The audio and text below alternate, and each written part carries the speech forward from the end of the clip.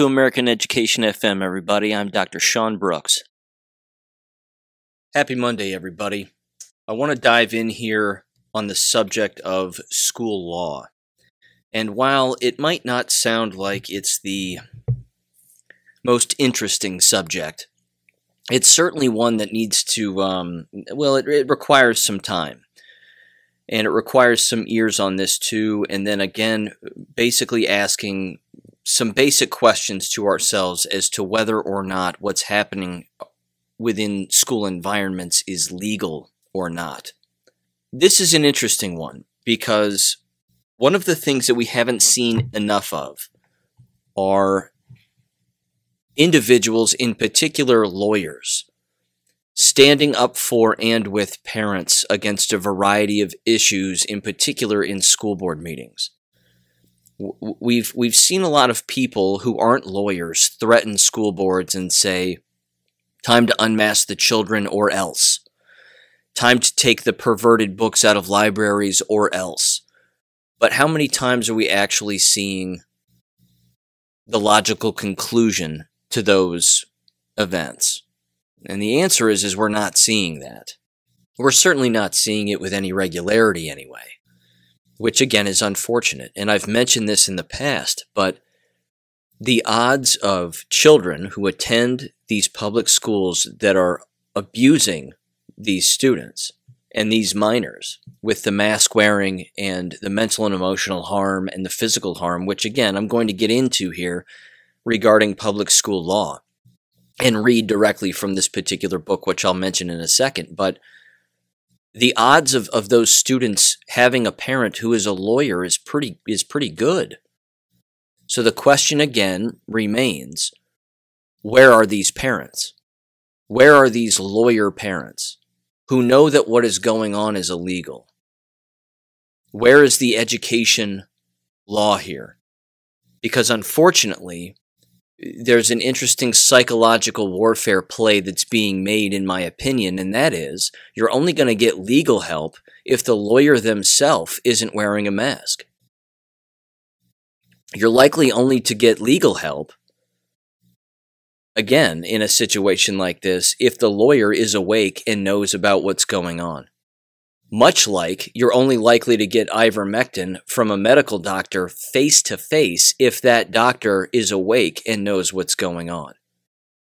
That's the psychological warfare and satanic aspect of this, is that it's gripped individuals, including lawyers who used to prosecute individuals in school settings for abuse, but now they're not because COVID or whatever excuse they want to use. Point is they're believing what's actually happening. And if they believe it, then apparently the law gets thrown out the door.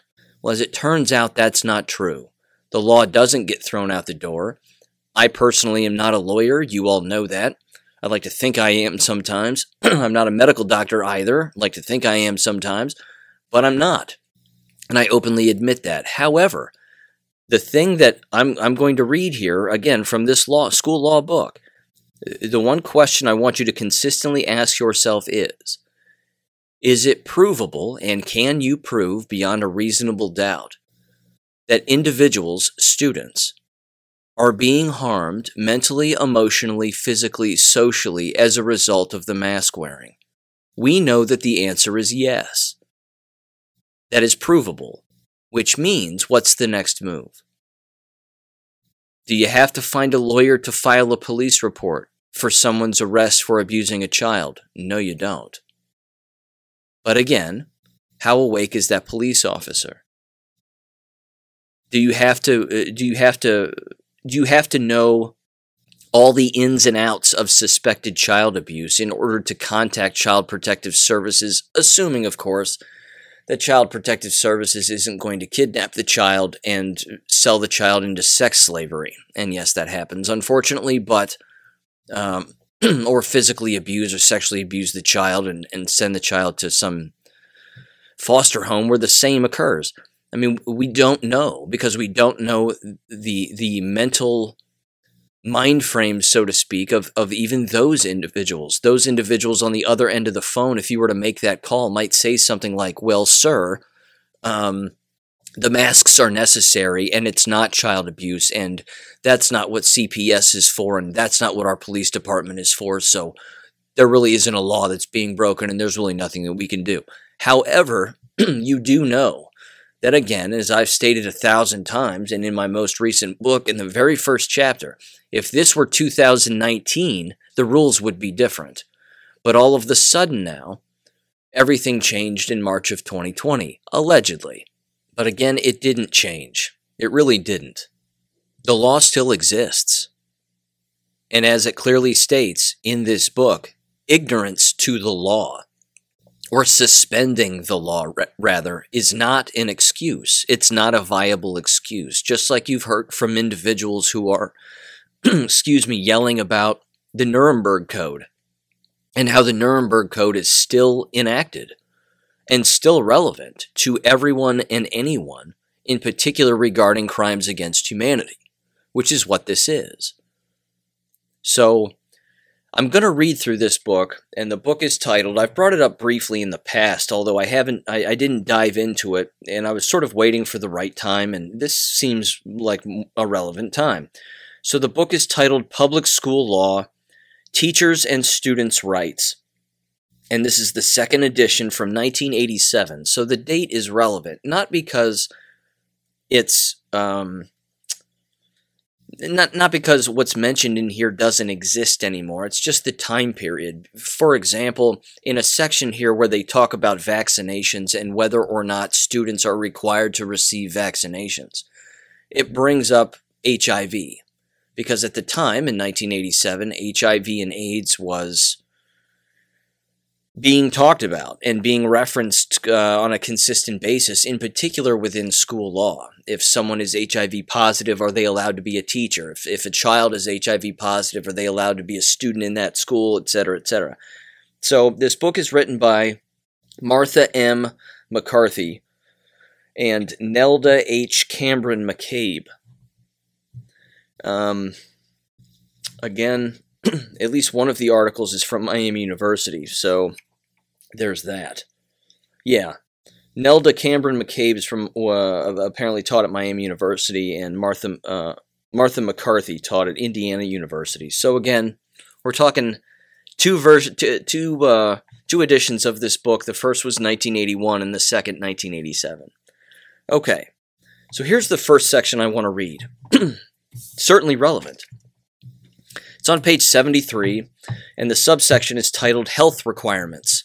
So bear with me here as I'm going to read through a number of sections in this particular book, because again, for a variety of reasons, as one might expect, school law is not one of those things that is primarily taught within teacher education courses, in particular now. Although, I have met people who do teach in teacher education departments, not at Miami University, or anywhere else for that matter, but there was one particular individual I met a number of years ago who did teach school law.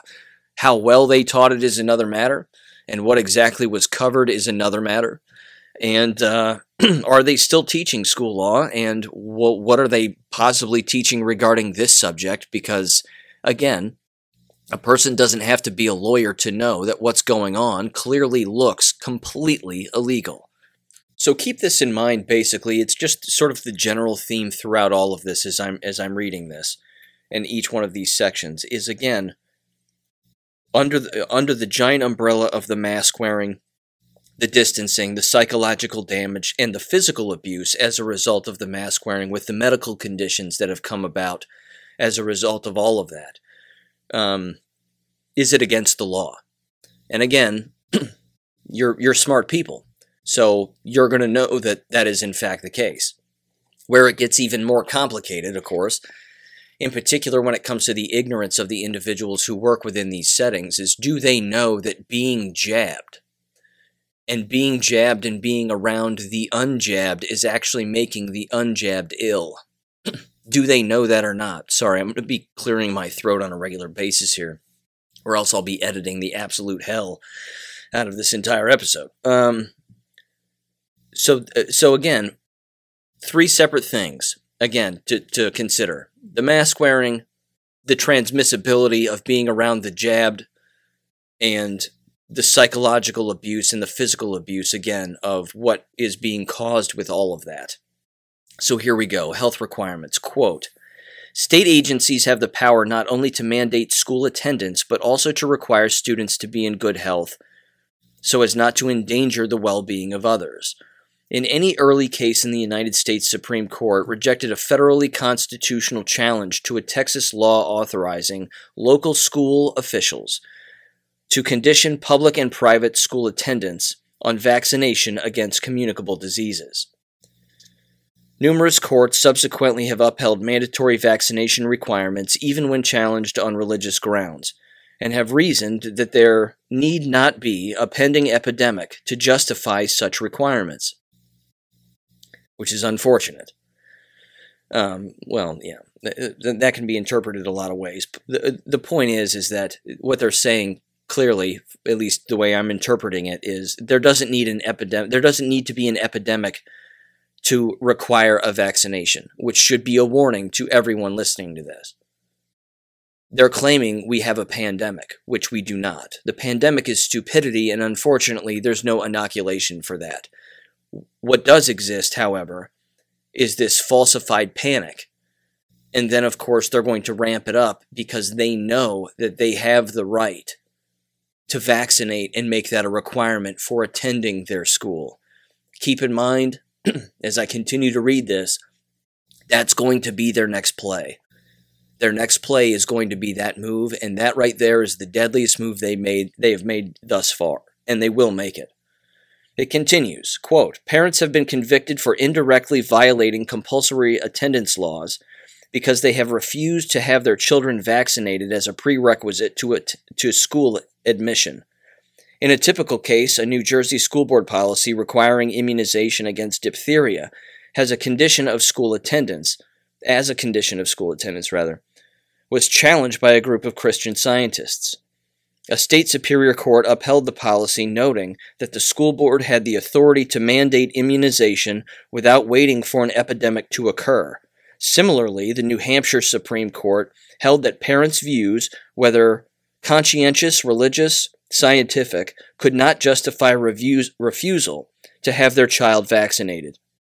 The Supreme Court of Arkansas also declared that religious freedom does not mean that parents can engage in religious practices, quote unquote, inconsistent with the peace, safety, and health of inhabitants of the state, unquote.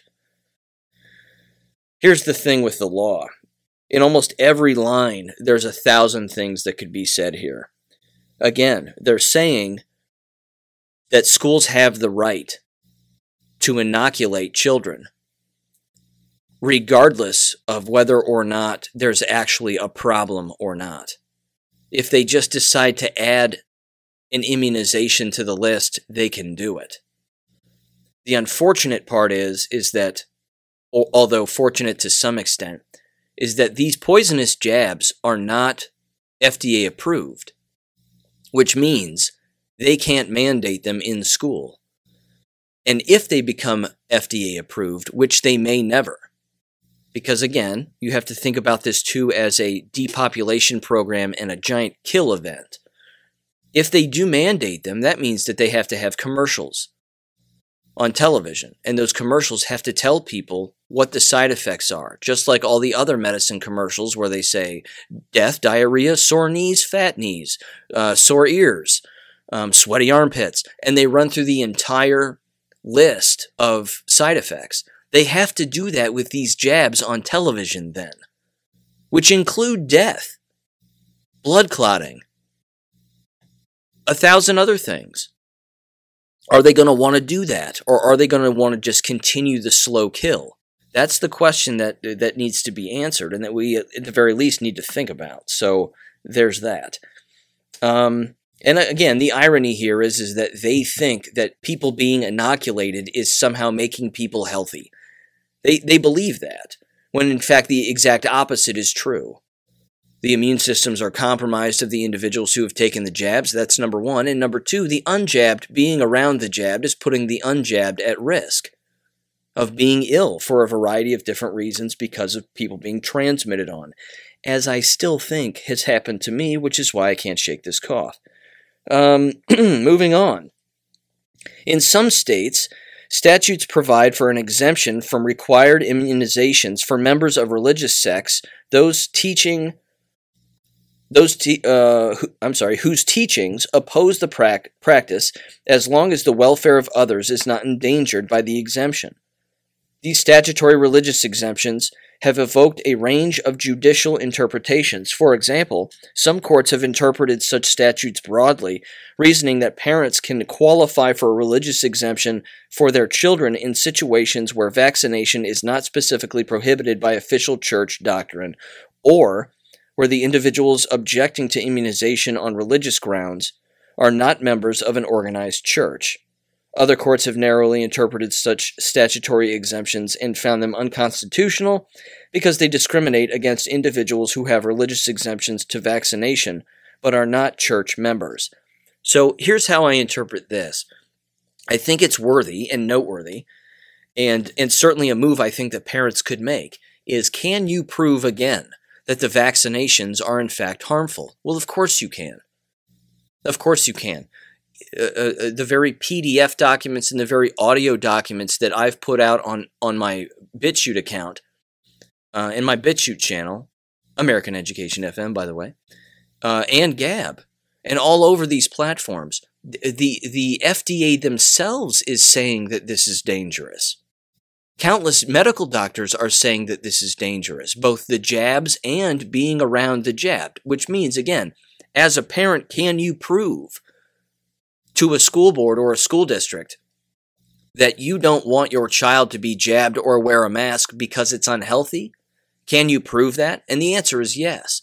Can they prove that the jabs, on their end, can they prove that the jabs are healthy? Can they prove that the mask wearing is necessary? And the answer is no, they cannot. All they're doing, again, is following orders from the CDC and their local health departments because they're all following orders. But following orders is not a legal excuse. And that right there is the main point, and that's the point that has to be remembered throughout this entire thing. Following what someone else said, because they said it, does not make it lawful.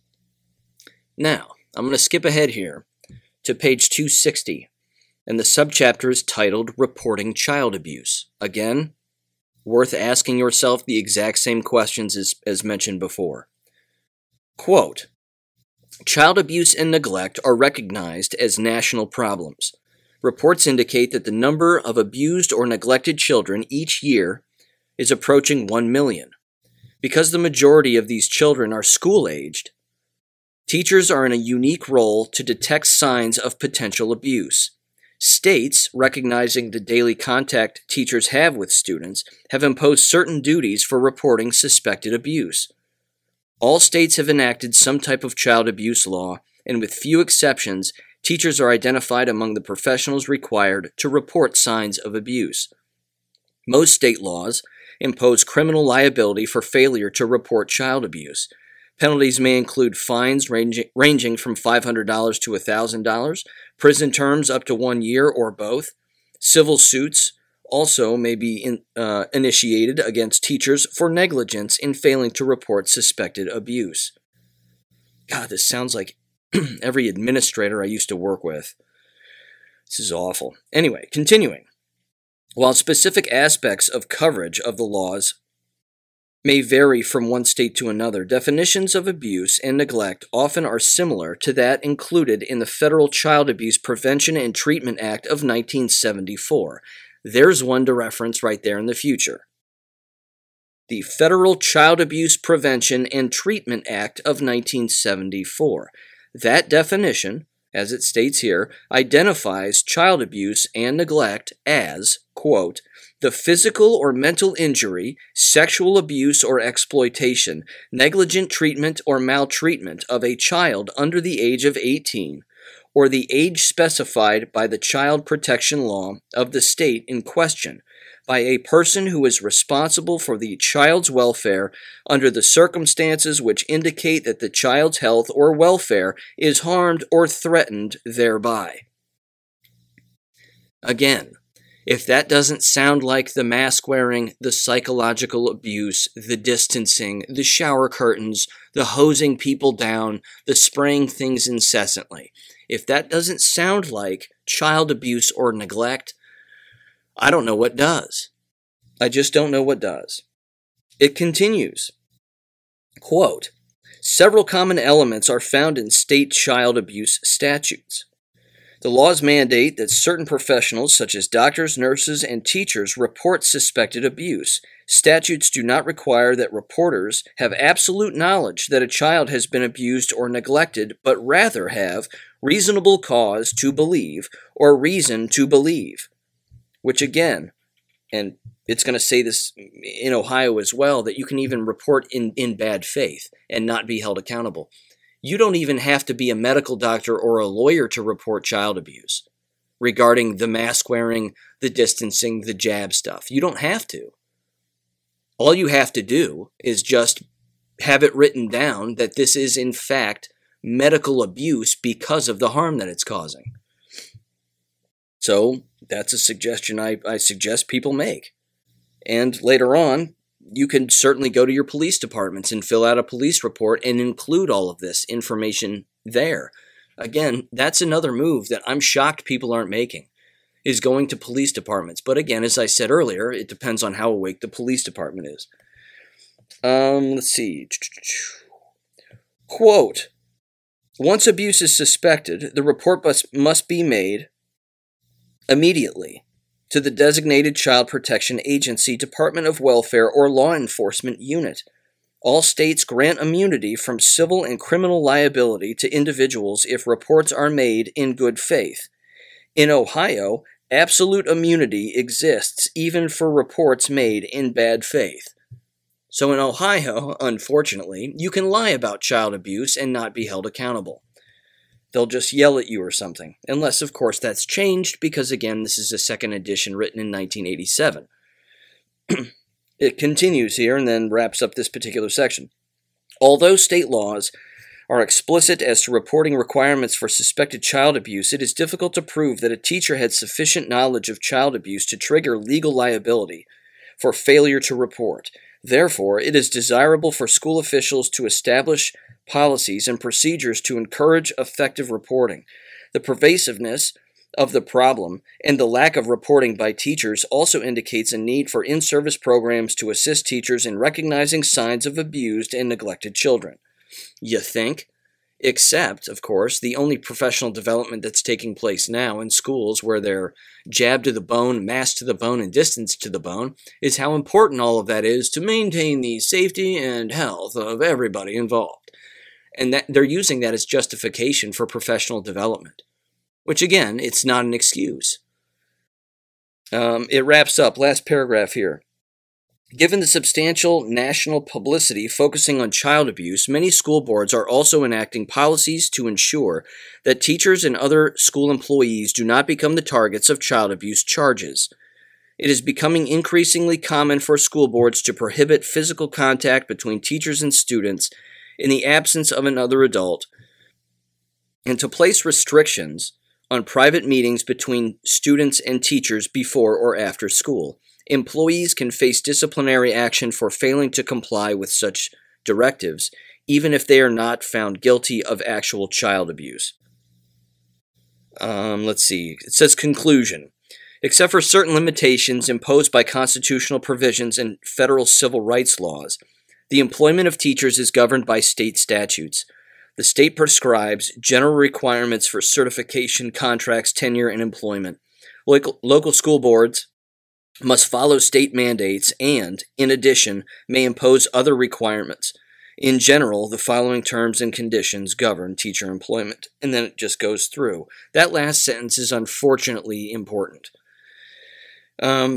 Again, local school boards must follow state mandates and, in addition, may impose other requirements. That's a very unfortunate sentence, and it could hinder the entire thing.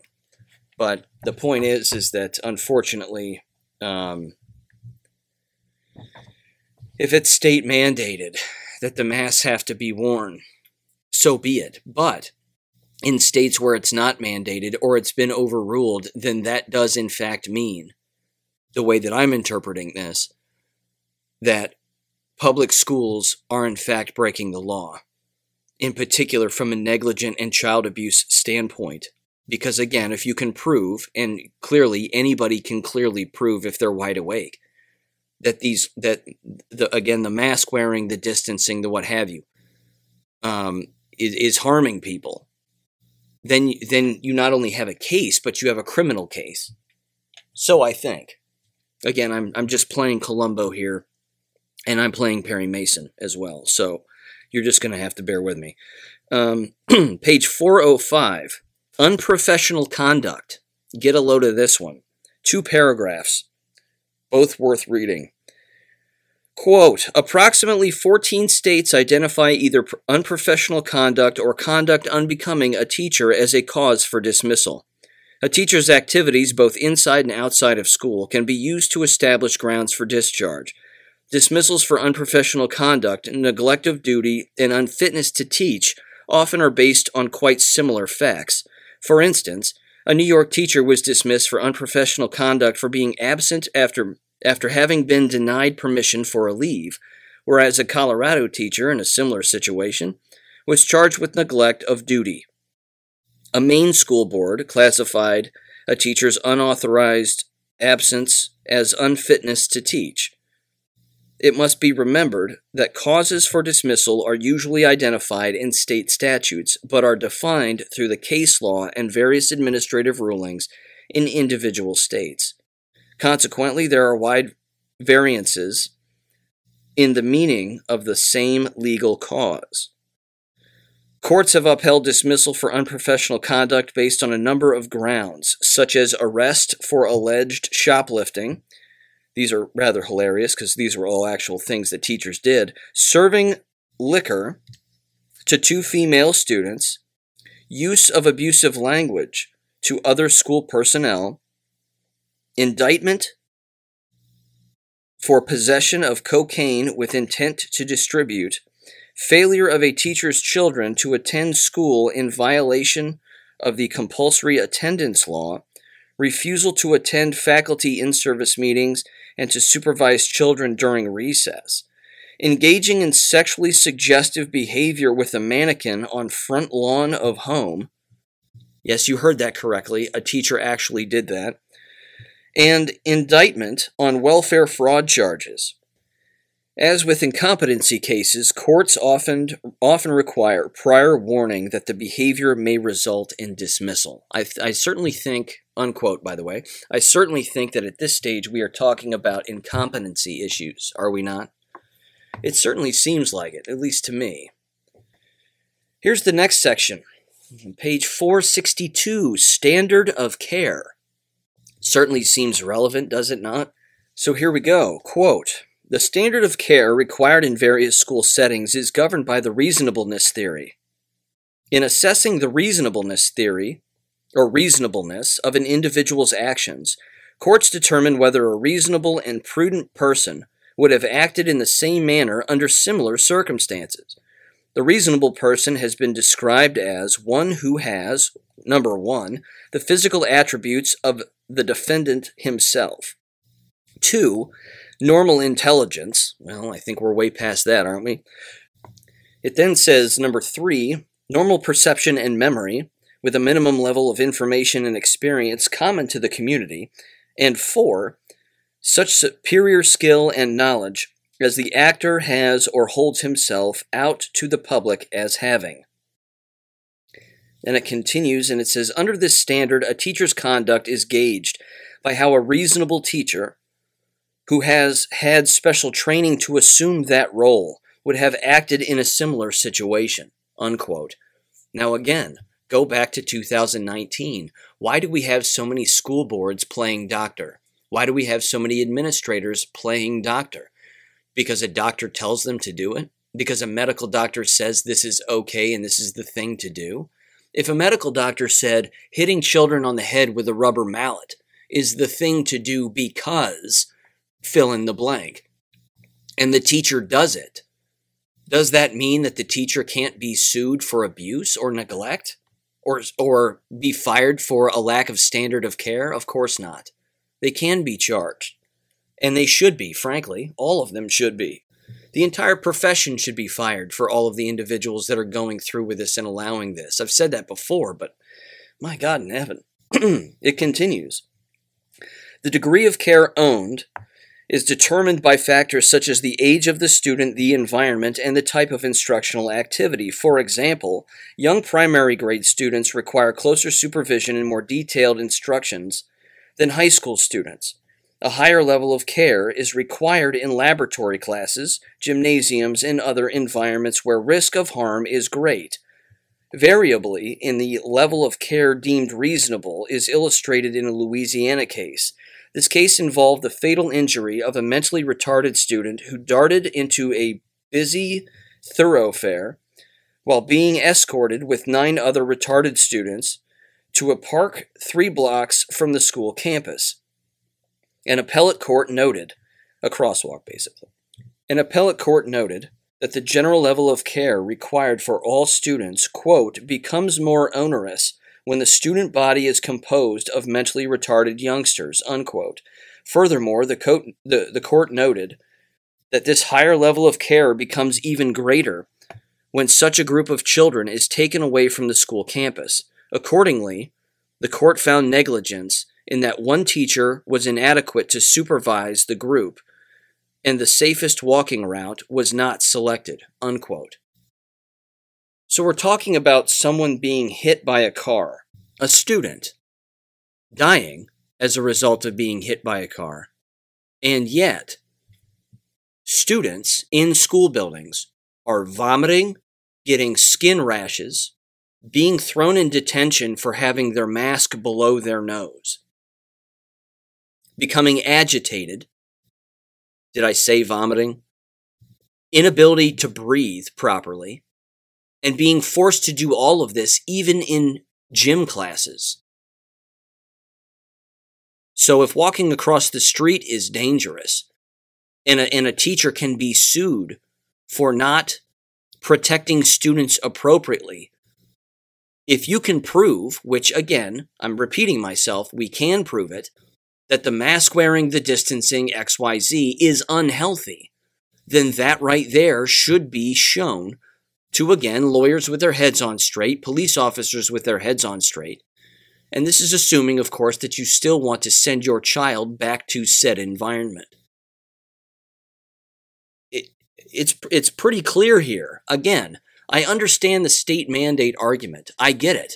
But if the state mandate, as I said, is to hit someone over the head with a rubber mallet, well, common sense trumps state mandates, because a mandate is not a law.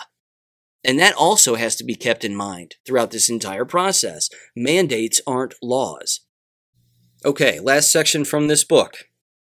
Page 464. Subsection is titled Injury. Quote, one paragraph. To receive an award of damages, a plaintiff must have suffered an actual injury from the negligent conduct of the defendant. Even if conduct is considered negligent, legal action cannot be sustained unless the conduct actually results in physical or mental injury. If an injury is caused by the negligent action of more than one individual, damages will be apportioned accordingly. Compensation may include any direct financial loss, i.e., medical expenses or loss of income, as well as remuneration for pain and suffering. In the drill press injury previously noted, which I'm sure was horrible, the injured student was awarded a total of $25,000 in damages, approximately $4,000 for medical expenses, and the remainder for pain and disability caused by the permanent weakening of the skull. Yikes. Ah, the old drill press. Remember those days? Remember those days when everybody got to play with the drill press? Oh, wow. The good old days. Anyway, I'm going to wrap it up with that. I do want to play this audio here in just a second, but just to summarize this book. And again, not a lawyer, but I like to think I am from time to time. The fact is that laws are being broken. We're talking about negligent laws regarding school law, We're talking about injury laws. We're talking about unsafe environment laws. We're talking about, again, conduct unbecoming an educator. These are all fireable offenses because what is playing out here is not the law. They are mandates. The mask wearing is not a law. It's a mandate. Now, the question, I think, which is going to be very interesting going forward, is what state is going to is going to enforce mask wearing as a law in particular places? Can they do that? We know that they can't, which means what they're doing right now, including the jab itself, is they're bumping right up against the law and what they can get away with and what they can't. And that's a big intentional. That's a giant intentional. That's not an accident. They're doing that to see how many people will comply with their mandates thinking they're laws when in fact they're not. And that's happening, unfortunately. Again, it's clearly a sad state of affairs here. But can you prove that your child or children are being harmed in these environments, medically speaking? The answer is yes. Again, revisit nomaskforkids.com, that website. The evidence is right there, albeit anecdotal, it's still there. And if it's happened to you and your child or someone that you know, all you have to do, again, it would certainly require a competent medical doctor.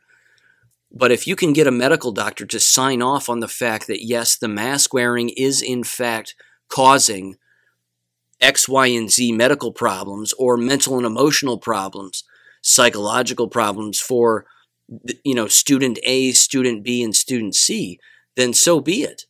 Then you get that in writing. And then you, of course, take it to a police officer or a lawyer or what have you. I would like people to skip the legal aspect of it from a lawyer standpoint and find a competent police officer that would simply say, okay, I'm going to arrest you, we're going to question you. At least it would squeeze the individual a little bit and maybe get them to panic. But again, that would take a competent police officer or a competent police force to do such a thing. But I think we're moving in that direction. Because look at how bad things already are now. They can always get worse, but they can also always get better. And that's something that is certainly worth recording and noting, I think, throughout this entire process. As far as keeping documentation of what you've witnessed, if you're a school teacher and you're listening to this, or you're a parent and you're listening to this and you're sending your children to public school environments, consistently keeping a documented recording of what's going on, again, on a Word document or on a computer somewhere, and saving that incessantly is going to be a massive move going forward. And I would encourage you to have your friends do the exact same. The sad and pathetic part is how many parents are actually moving forward with all of this thinking that it's actually helping somebody instead of it being against the law, and normalizing slavery and normalizing the erosion of our individual rights and liberties, because that's really what it is. It's the erosion of all of those things. So, are they breaking the law? Yes, because a mandate's not a law. Are they creating an unhealthy environment? Yes. The masks, the transmissibility of being around the jabbed, of course they don't know that, but that is a thing that has been proven. The distancing, the wiping things down. And again, when it comes to discipline, have they written it in their discipline policies that if your mask falls below your nose, then you need to be shown the door, detention, expelled, or thrown into an alternative school, for example? If that's not written in their contracts and that's not written in their codes of conduct, then yes, they're breaking the law. And they can be held accountable for negligence because of their own discipline policies. And again, that just needs to be thought about, recorded, documented, written down, and then for Christ's sake, somebody's got to follow through on it. Somebody just has to follow through on it. So, With that said, I want to play this audio. This audio comes from GB News, and I've played this man before. You might recognize his voice. He's got a nice Scottish accent, it certainly sounds like. His name is Neil Oliver, and he has a show, again, on Great Britain News. So it's approximately 6 minutes long. It's certainly inspirational, I think. Some words of warning as well. Give this a listen. I'll close out this episode with his audio. Be sure and tune in and check out Wednesday's episode. I'm going to be talking with Dr. Robin McCutcheon from Marshall University, economics professor. She's been on the podcast numerous times. I've had her on, I want to say, approximately once a month, perhaps. She's a good friend, and we're going to be talking about a number of different things, as you might expect. So tune in for that one, and here is Mr. Oliver. There's fear in the air. There's no mistaking it. It's made all the more noticeable by the fact Britain has never, not in my memory at least, been a fearful place. And for the longest time, the British have not been a fearful people. I remember unrest and discontent, of course I do. I remember righteous anger, but I don't remember the smell of fear. I say the strongest smell of fear, not just here, but elsewhere in countries of the developed West, is emanating not from the ordinary people, but from the leaders. Leaders of governments, leaders of giant corporations. There are plenty of frightened citizens as well, masked up and isolated, driven to distraction by months, now years of mismanagement, misinformation and propaganda, all of it combining to create a wearying, debilitating sense of constant anxiety and uncertainty. But the strongest smell of fear comes not from those at the bottom of the pile, rather from those at the top. And what are they so frightened of, these governments and leaders? I'll tell you what, they're frightened of their own people. They're frightened of us, and there are a lot of us. It wasn't until the first decade of the 19th century that the population of the world reached 1 billion. It took another century and a quarter after that milestone for the head count to double to 2 billion, and then just 30 years to get to 3 billion. It's estimated that now we're adding an extra billion people every 15 years or so. There are 8 billion of us now, more people alive at once than ever before.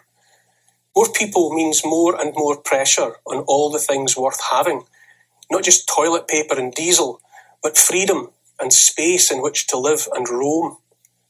While the many queue and squabble over loo roll and gas for the tank, because that's where the mainstream media is goading us to look, the leaders tell us our troubles are all our own fault anyway. Brexit breaking supply chains, our lifestyles making the planet too hot. All they need is more of our time, they bleat, more of our cooperation, more of our money, just more. But as the line goes in the outlaw Josie Wales, don't pee down my back and tell me it's raining. As well as the leaders, the billionaire elites are fearful too. Billionaires are adding billions to their wealth, not by the decade, but with every week and month of the present crisis. I can imagine it might be frightening to have so much when so many beyond the castle walls have so little or nothing at all, not even hope. I think of a technocrat billionaire and in my mind's eye I get an image of a cat being carried through the crowds on a busy city street inside one of those plastic crates you see in airports, looking out at us through the grille with fearful, uncomprehending eyes. With great wealth comes great anxiety, apparently. As well as fearing the people, like the leaders do, I think those billionaires don't much like us either. We're like ants and wasps, spoiling what might otherwise be a lovely picnic just for them. Our small lives are petty concerns. Rent, mortgages, health and education are beneath them. More importantly, our lives are made so different by circumstances we're becoming increasingly incomprehensible to them. There are two groups to watch, those with everything to lose and those with nothing to lose. Leaders feeling backed into a corner by the great unwashed often seek safety by demanding and then taking more and more control, for our own good, of course. From the beginning, emperors have felt safest when as many people as possible are kneeling down or lying flat on their faces so they might be walked over. It's hard for a person to defend him or herself from a kneeling position, or prone, far less fight. Fearful leaders need insulation between themselves and the people, and so prefer to hoard everything of value, food, resources, wealth, so they might dole out the crumbs. There's already talk of an end to money as we have known it, to be replaced by something virtual and digital you can neither see nor touch. Imagine a world where it's not you that decides how much of your money you can spend on beer or meat or a holiday, but an algorithm making that decision for you, for your own good. Fear makes the fearful lash out. Australia makes for shocking viewing right now. Black-clad enforcers dressed and armed more like stormtroopers than police, and beating citizens with sticks, firing rubber bullets at them, kicking and kneeing them while they lie pinned and helpless on the ground, men throttling women. My family and I spent time in Australia.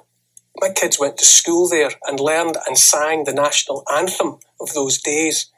I clearly remember the line, "Australians all, let us rejoice, for we are young and free." Not so much now, apparently. Is Australia the canary in the coal mine, the weather vane showing which way the wind is blowing? Your guess is as good as mine. What we have now is an unholy alliance between fearful leaders and contemptuous billionaire technocrats. Together they have the tools to take all and keep all. Never in the field of human relations has so much been taken from so many by so few. I say the best leaders are those that people barely notice, those who, without fanfare or hope of immortality, defend freedom and let people go about their business unmolested. Those that seek praise for their efforts are tolerable too, as long as they keep the lights on at the same time as preening for the cameras. The leaders, the people, and then history do not forgive are those that make themselves feared and then despised. Remember at all times that your life is your own, and your hopes and dreams weigh the same as those of any emperor or billionaire. They're frightened. You can smell it. It smells like victory. Hold the line. Thank you for listening to American Education FM. Make sure and check out AmericanEducationFM.com for more information. Take care and God bless.